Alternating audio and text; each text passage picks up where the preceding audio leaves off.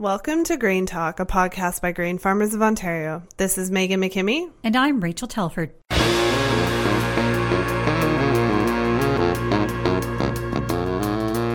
Today is September 21st. Here is what's making your grain headlines this week. Filling in for Megan McKimmie on this segment of the podcast is Victoria Berry, Communications Manager at Grain Farmers of Ontario.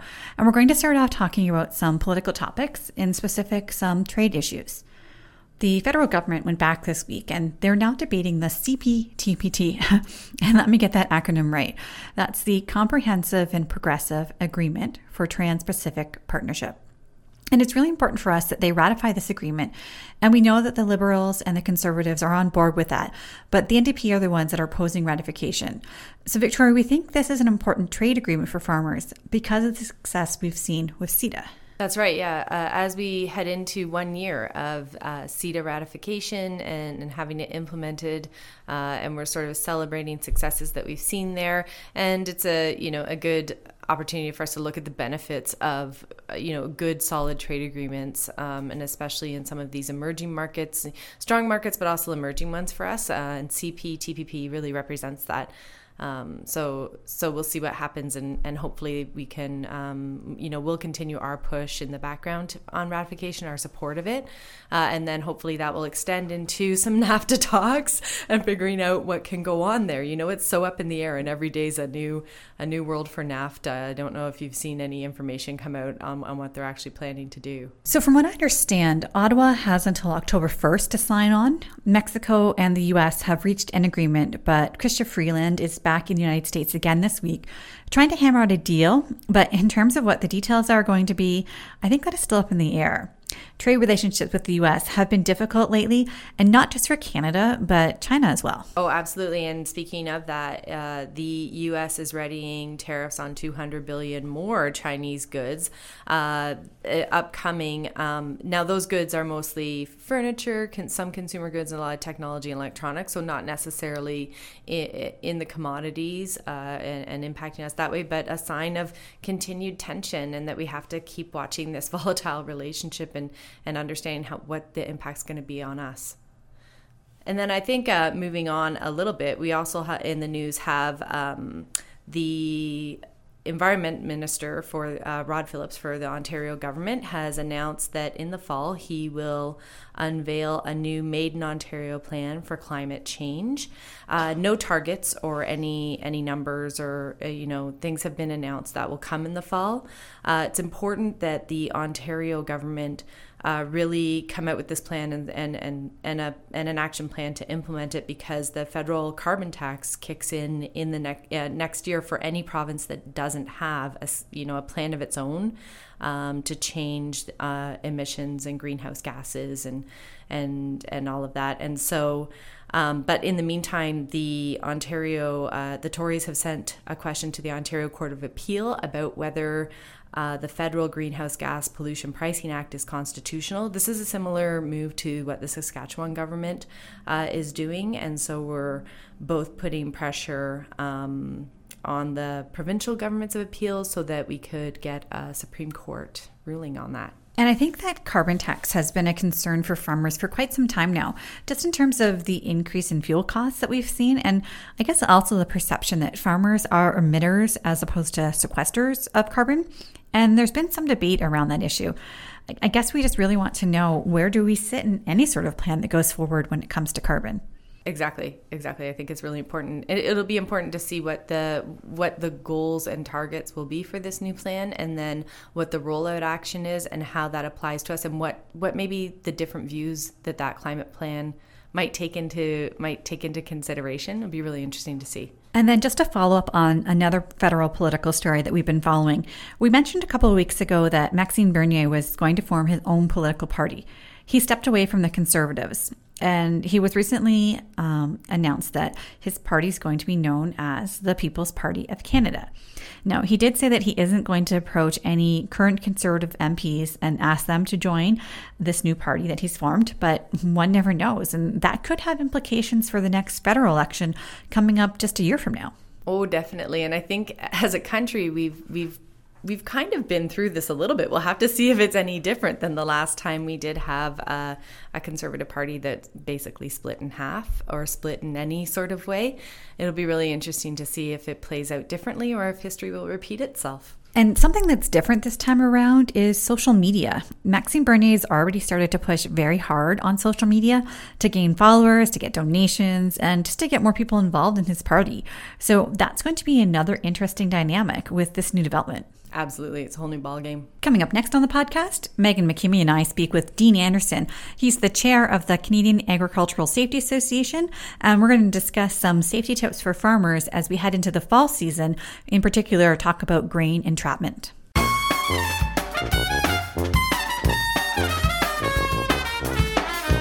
We are here live at Canada's Outdoor Farm Show, and we're here with Dean Anderson, and you're here with the CASA Be Grain Safe trailer today.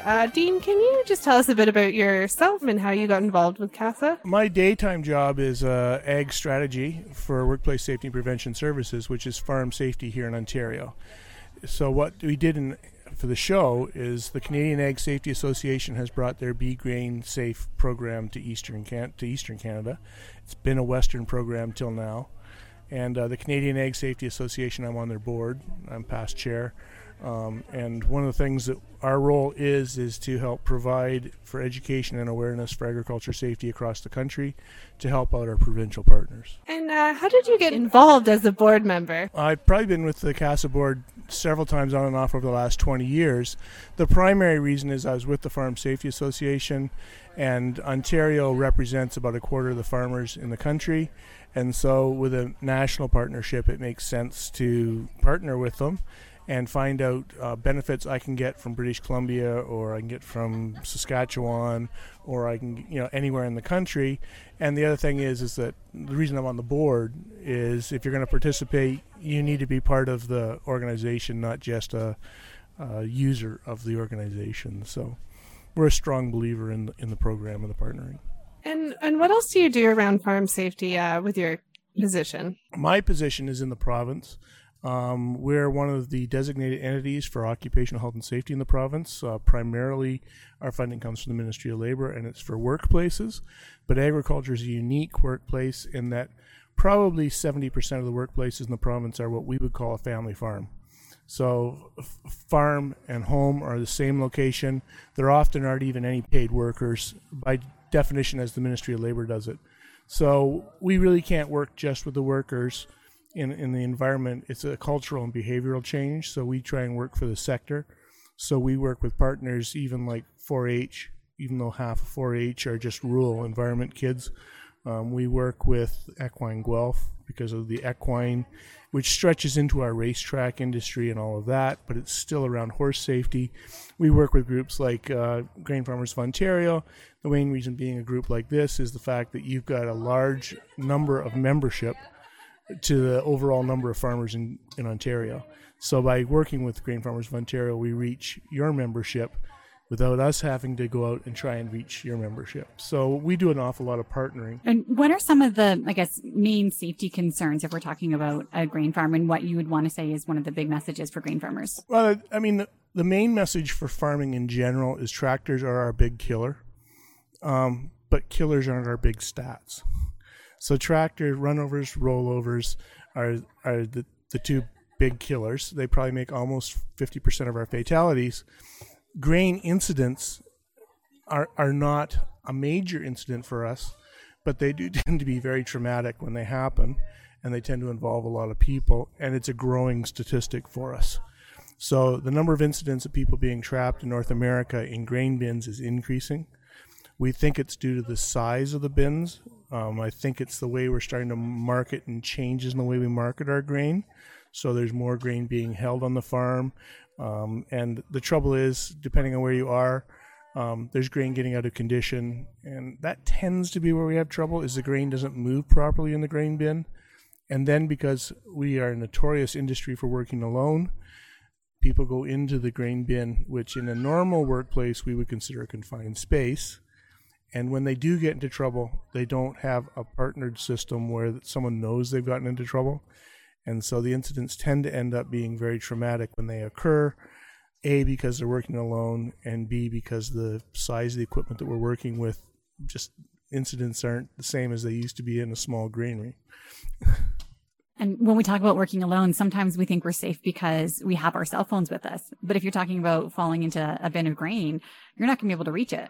No, and the biggest trouble with the cell phone one is that whole idea, even if you have it in the dash of the vehicle, if you've fallen off the vehicle, you've gotten off to check a power takeoff, anything like that, and you leave it sitting in the tractor, you're not next to it.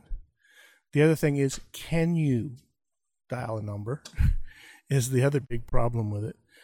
So you've got to be able to, so you dial your wife's number and she doesn't pick up because she's somewhere not right in the house, not right next to the phone, and your emergency number you're dialing, no one's picking up. So it is a tool, but it's not the answer to working alone. The better thing for working alone is having a system where somebody contacts you and then you have to respond. So the one I use is your wife's working in town. She's got a job in town. What she needs to do is about every 2 hours or so, she phones or texts you. And you have to respond. And if you don't respond, it can be just the numbers 1, 2, 3, 4. It doesn't matter what your message is. She needs to get a response. And if she doesn't, she sends another message. And if she doesn't get a response, then there needs to be a follow-up process. The follow-up process is probably she phones a neighbor because she's in town. So she can't get out there quickly. So she's going to phone a neighbor, and you offer this service to the neighbor. So same thing. His wife's working in town. He's working in the field. So you work with a system like that. So the cell phone is the tool, but it's not you sending the message. It's someone contacting you. And then that way, because if you're in trouble and can't get to the phone, the system doesn't work. And there are, in industrial situations, there are tools that will do that. The person working alone, it'll beep, a tool will beep at them, and they need to push the button.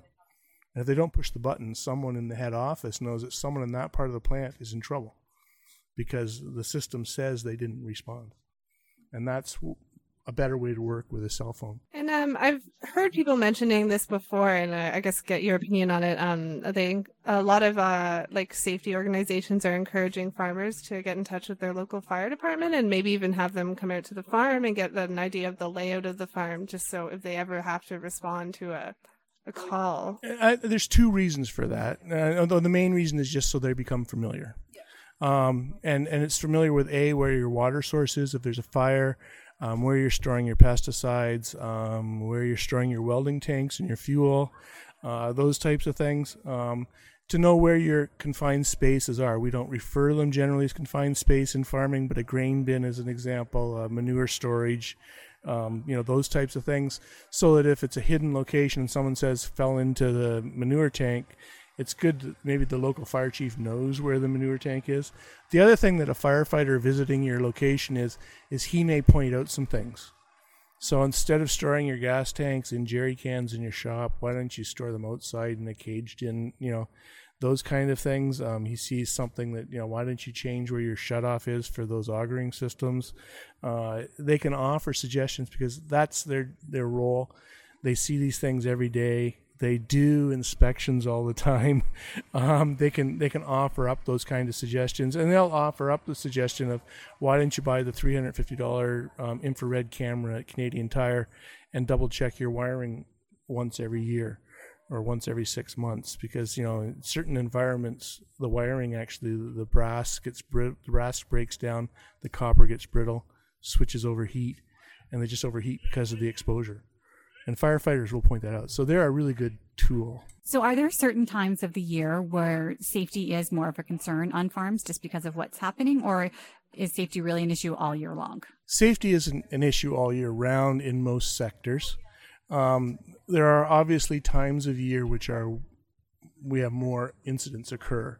And I'm talking the traumatic incidents. I mean, our biggest issue in the whole sector is musculoskeletal disorders, ergonomics, overexerting, awkward position, repetitive motion. Those are actually our biggest problems. And that's the ones that, talk to any farmer and he's got knee problems, he's got back problems, he's got, that is our biggest long-term one. Noise is the next one because it's permanent. Once you lose your hearing, you're gone. You don't get it back. But when it comes to the traumatic type incidents, they occur generally during seeding season and then harvesting season.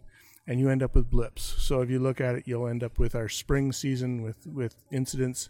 That's when we're working with our big equipment. That's when we're working around our large equipment.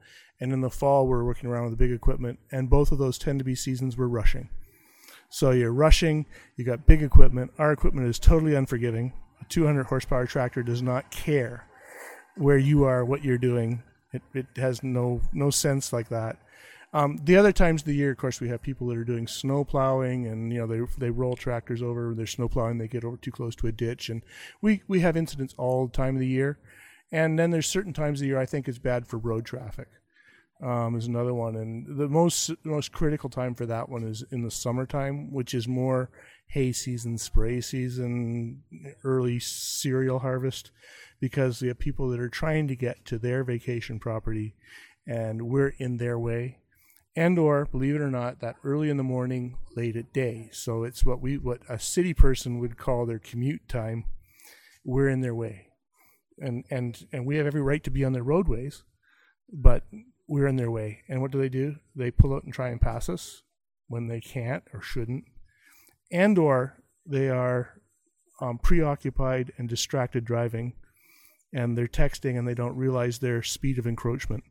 So we're only doing 30, 35 kilometers an hour. They're doing 80.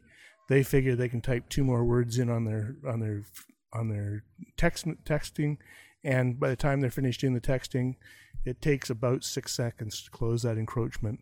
And if you look down for 4 seconds, you're not going to be able to stop in that time now in encroachment. It's different if both vehicles are doing 80, but if one's doing 30 and you're doing 80. The encroachment time just... So we're getting an increase in those incidents too, where it's and because of the size of the farm equipment, the farmer doesn't tend to be the loser in the situation. The car tends to be the loser. It's a simple physics. Mass wins. And when we talk about incidents being traumatic, I mean, that's pretty traumatic for a farmer to be involved in an incident like that where they're okay, but the other person isn't.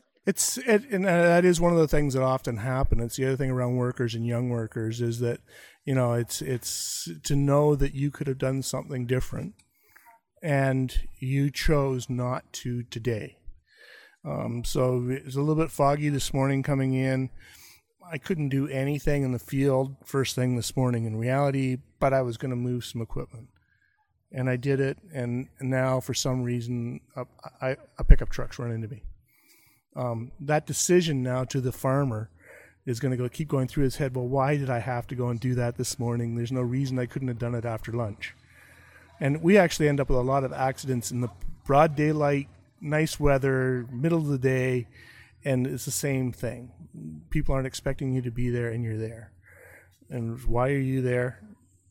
It's a question that needs to be asked. It happens a lot with people working alone. You hire a kid's working for you. It's a relatively simple job. They're doing the job. You go off and do something else. The kid does something different, does something wrong, and gets injured. We find that kind of traumatic really impacts the farmer for a long time afterwards. And it's usually family, or it's the kid from across the lane. So it's not the same thing as having an industrial accident, and it's just somebody you hired that you end up knowing the people. You're in a small town. You go to the same church as their parents, The story keeps building, and that guilt is a horrendous thing for people. And we're down here at the Outdoor Farm Show because the CASA Be Grain Safe trailers here and Grain Farmers of Ontario helped them out to bring that to the show. And I think you had mentioned earlier that it hasn't really been to this area yet. Can you tell us a bit more about what the trailer is? Well, first I'd like to thank the Grain Farmers of Ontario for helping us get it down here. The Canadian Agriculture Safety Association built the grain entrapment demonstration unit I think we started to operate it about a year and a half ago in Western Canada. It's the first of its kind in Canada. There are several units in the States. We've never been able to really bring it to Canada because it's expensive to transport it. But the purpose of it was to demonstrate grain entrapment, and then we also use possible methods of rescue or suggestions in rescue. The other purpose is it's used for training. And so, as I said, I'd like to thank grain farmers for bringing it down here. It's the first time it's been in Eastern Canada. I can call Ontario Eastern Canada because it was built in Western Canada, and CASA's office is out of Winnipeg. But we did train 100 firefighters since it's been down here, and we have trained 11 master trainers so they can go on with training. And I think it sounds like it's going to stay in the area and do another training session before it heads back west. But the reason is that we're glad, as I say, it's an expensive unit. It's a hard thing to get. There's no way we could have afforded to build a unit for here, and it would have been a lot more money to bring a demonstration unit from the U.S. up here. And the importance is, the one thing I'm finding is that people don't understand the speed that they can become entrapped in flowing grain. It's moving grain is the problem. And the one that I found was interesting, people I've been talking to, they don't think of kids riding on grain wagons when the grain wagon's full. And the same thing happens in a traveling grain wagon. Once the grain is in motion, the heavier object sinks quite quickly. So that it's actually, I can say this, and I can tell you, the nice thing about the grain unit is I can demonstrate it to people. And in demonstrating it to people, I think it seems to have that much more of an impact.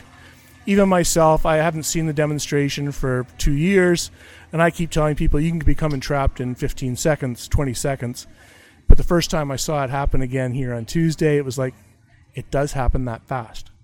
And I think that's one of the big surprises is people tend to think of, well, I can be fast enough and I can react. But if you're up to your knees and it's flowing grain, you can't get out. And so your only option is to keep sinking.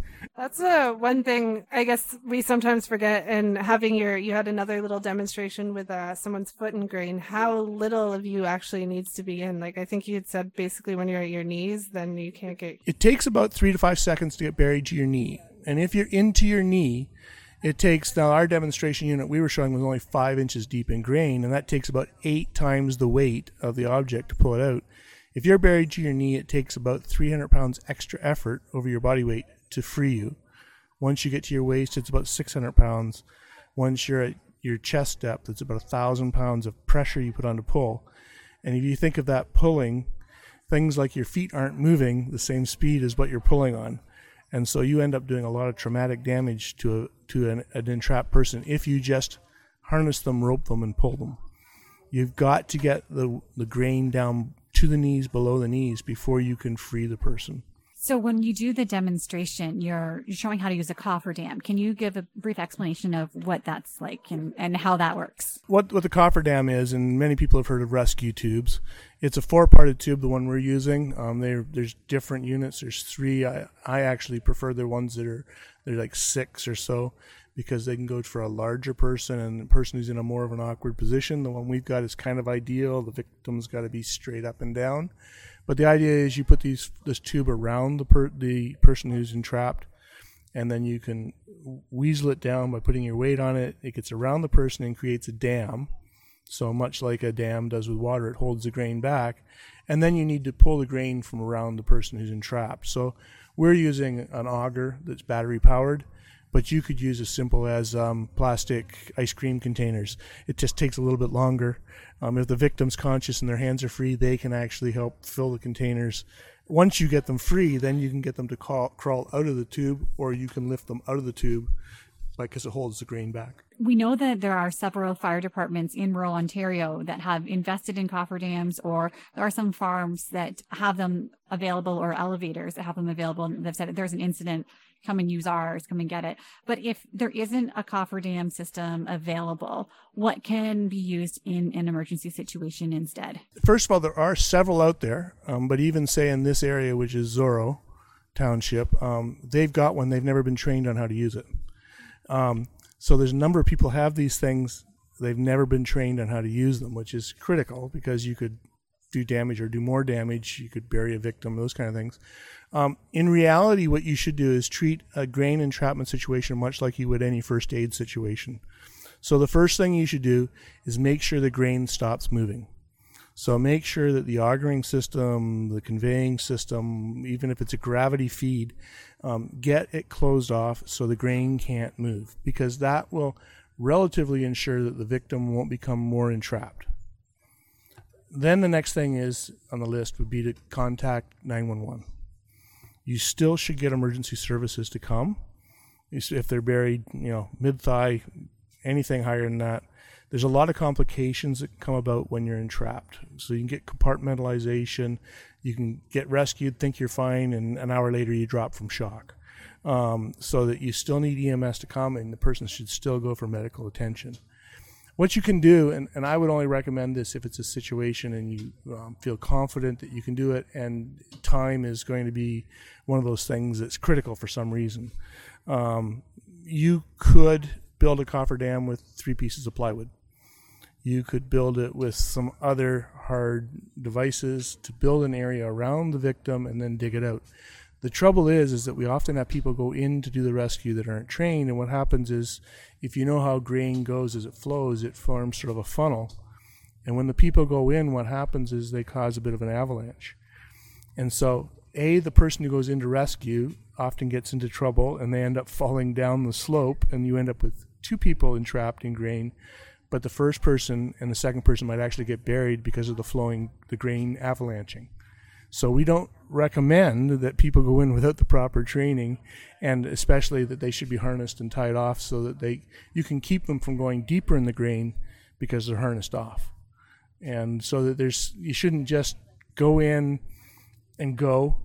If once you turn the grain off and the person's there and 911's been called and your volunteer fire department's on the way, you treat it like first aid.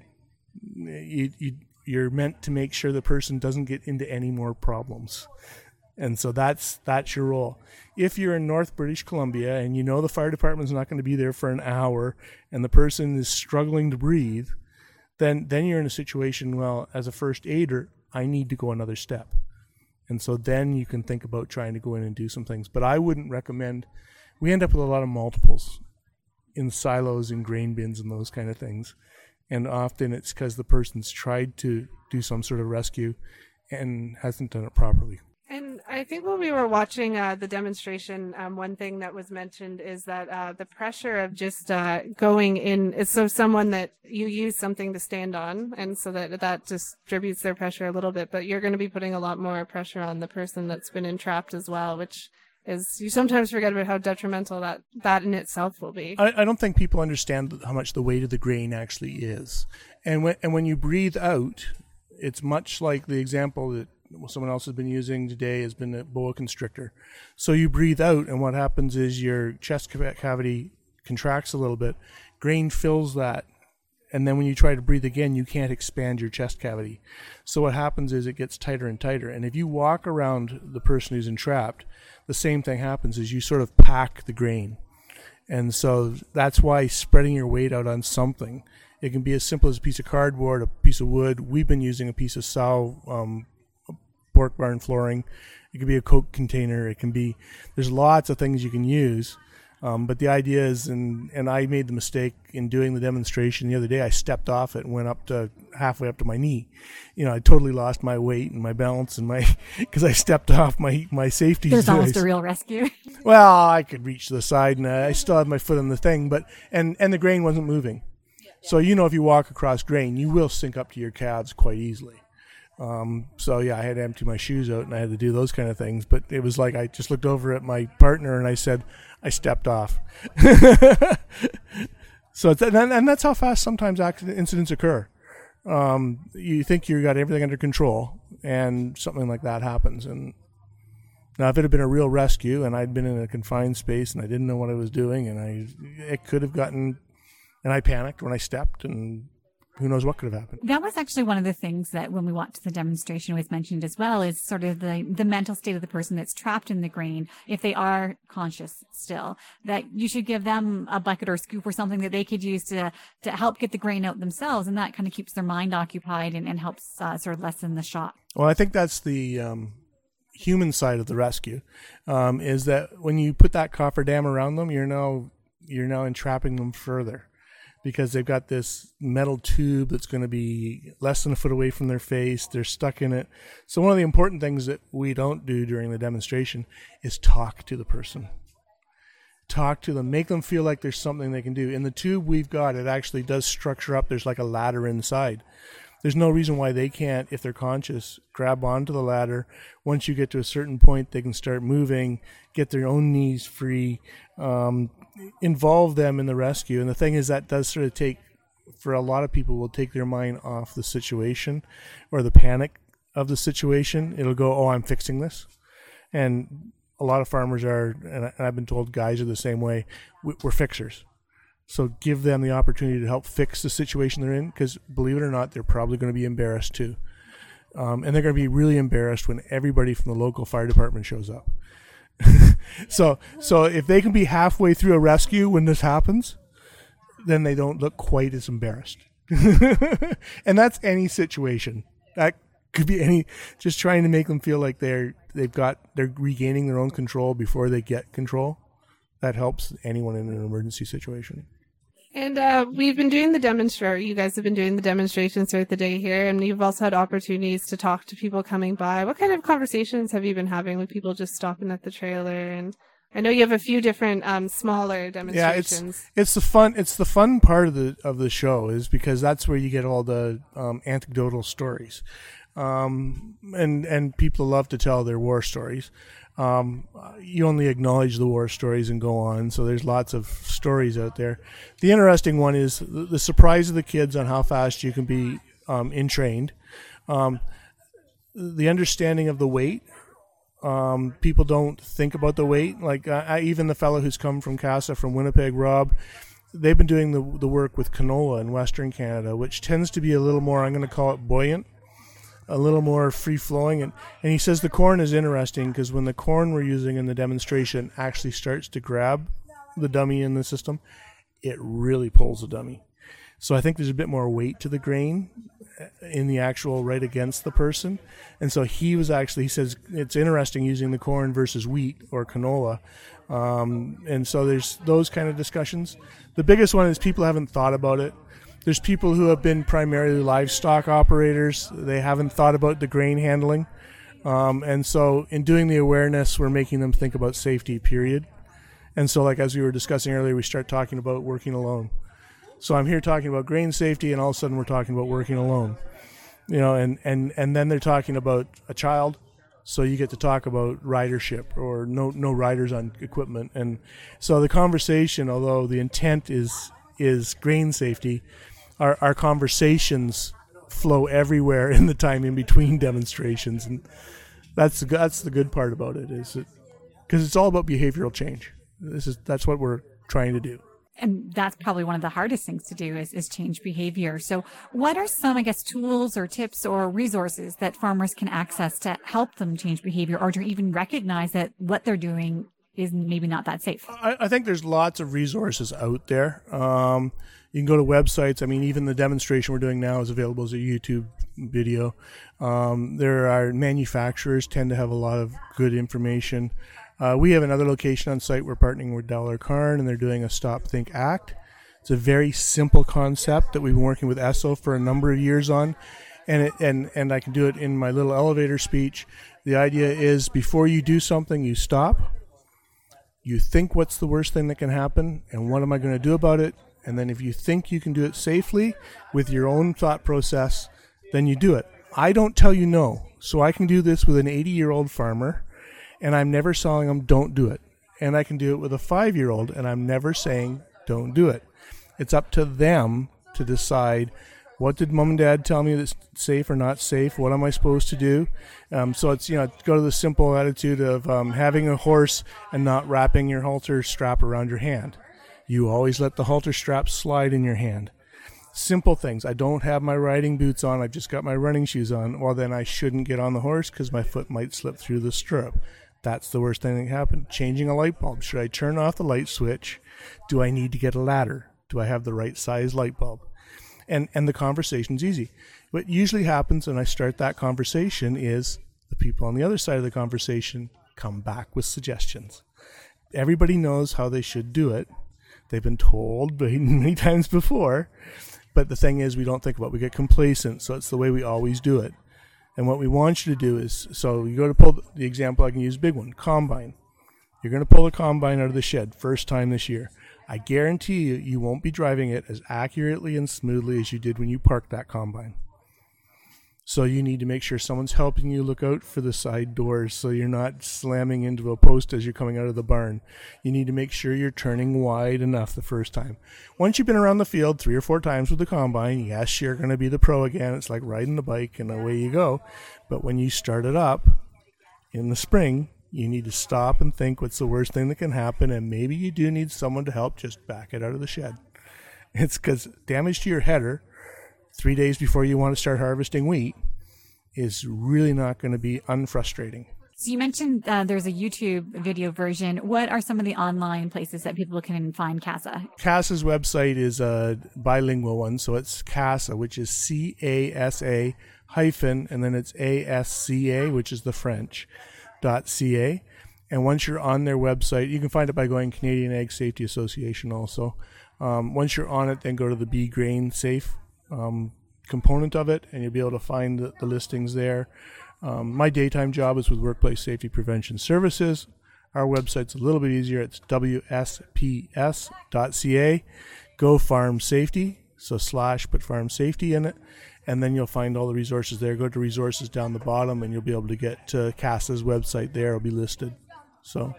And there are lots of other resources in North America. Ohio State is a very good state for having safety. New York State is a very good state with some information. For grain handling, go to Nebraska, go to any of the big western grain states, South Dakota, North Dakota.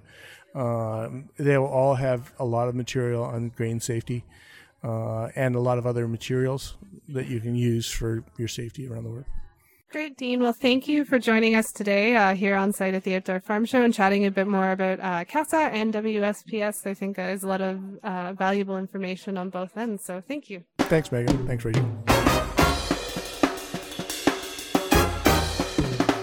We are joined on the podcast now by Grain Farmers of Ontario CEO Barry Senft. Thanks for joining us today, Barry. Hello, Rachel. So we've had a busy couple of weeks. Why don't we talk about some of those events that we've been at, starting with our annual general meeting? Well, the AGM, Rachel, as you were aware and you were there, was last week in Woodstock, first day of the Outdoor Farm Show. Good attendance by delegates and some members to the meeting, since it's an open meeting to our membership. The meeting was kicked off by Minister Hardeman, and that was positive. We haven't had the Minister of Agriculture attend a meeting for a good number of years, so that was positive to, with the new government in place, new minister, for him to come out and start off our meeting. It followed by reports by our chair, Marcus Hurrell, myself, and Crosby Devitt, given the operations of the organization, and then the financial statements were presented by our auditor. Another good financial result for GFO. I often say that when we have a good result, farmers have a good result, because we base our budgets on an average crop, and when we get above average returns, that means the farmers in average have a good crop. So from that perspective, pretty positive. And at that AGM, we also have resolutions presented by the different districts. Can you tell us a little bit about what some of those resolutions were this year? Yeah, there's always good positive discussion about a number of issues that can be either particular to the district or particular to our farmer members in general. One of those was something that we've been working on already, and that's a contingency payment. Given the trade war between China and U.S. and soybeans, is having effect on the market price for Ontario farmers and Canadian soybean growers. And we sent in, and the resolution addressed that, is that we needed to give the Government of Canada notice that there is other harm caused by these discussions and these tariffs being put in place, even not directed to Canada in this particular issue, but having the effects between two other countries, having a downward effect on commodity prices. So that was one resolution. The other one was that comes to mind was the issue of bomb testing. Again, frustration by our producers that take a load in and it gets tested positive for VOM. a load from the same bin, same field, comes in, it's cleared of VOM. So, just a process where we could, or a protocol that would help alleviate some of that frustration by our farmer members. Now, the other event that we've been at is the International Plowing Match, and we had a chance to meet with some of our new provincial elected officials on Tuesday for the VIP event. Can you tell us a little bit about why that's important for us to make sure that we're interacting with our political officials? Well, it's an ongoing issue. They have a lot of influence on our lives, both from a positive perspective and a negative perspective. The IPM is the only time I understand that the legislature recesses, that the MPPs have agreement to take that day off and come to a particular issue. Again, my understanding, that's the only time. I've heard that as well. And this week was particularly a big week with all that big debate that they had Sunday night into Monday morning with the Toronto Council reduction. So to have a break to come farming on Tuesday, maybe that was a welcome break for them. Yeah, well, there was likely some tired people Monday evening getting over to the IPM. But again, the IPM is a farm show. It's a good place to get the politicians out of that Toronto, Queen's Park environment and talk to them about the ag issues that are going on. So it's just, I guess you could say, speaking on our ground, literally and figuratively, instead of that in going in and meeting them in their offices or their constituency offices is out on the farmer's field. And a whole different feel to that when you're doing that. Thanks for joining us for an update today, Barry. Well, thank you, Rachel. Thank you for listening to our GrainTALK podcast. We hope you enjoyed the conversation. For more ways to connect with us, including the latest webinar, market report, and our e-newsletter, go to gfo.ca/GrainTALK. A special thank you to our guests, Dean Anderson and Barry Senft.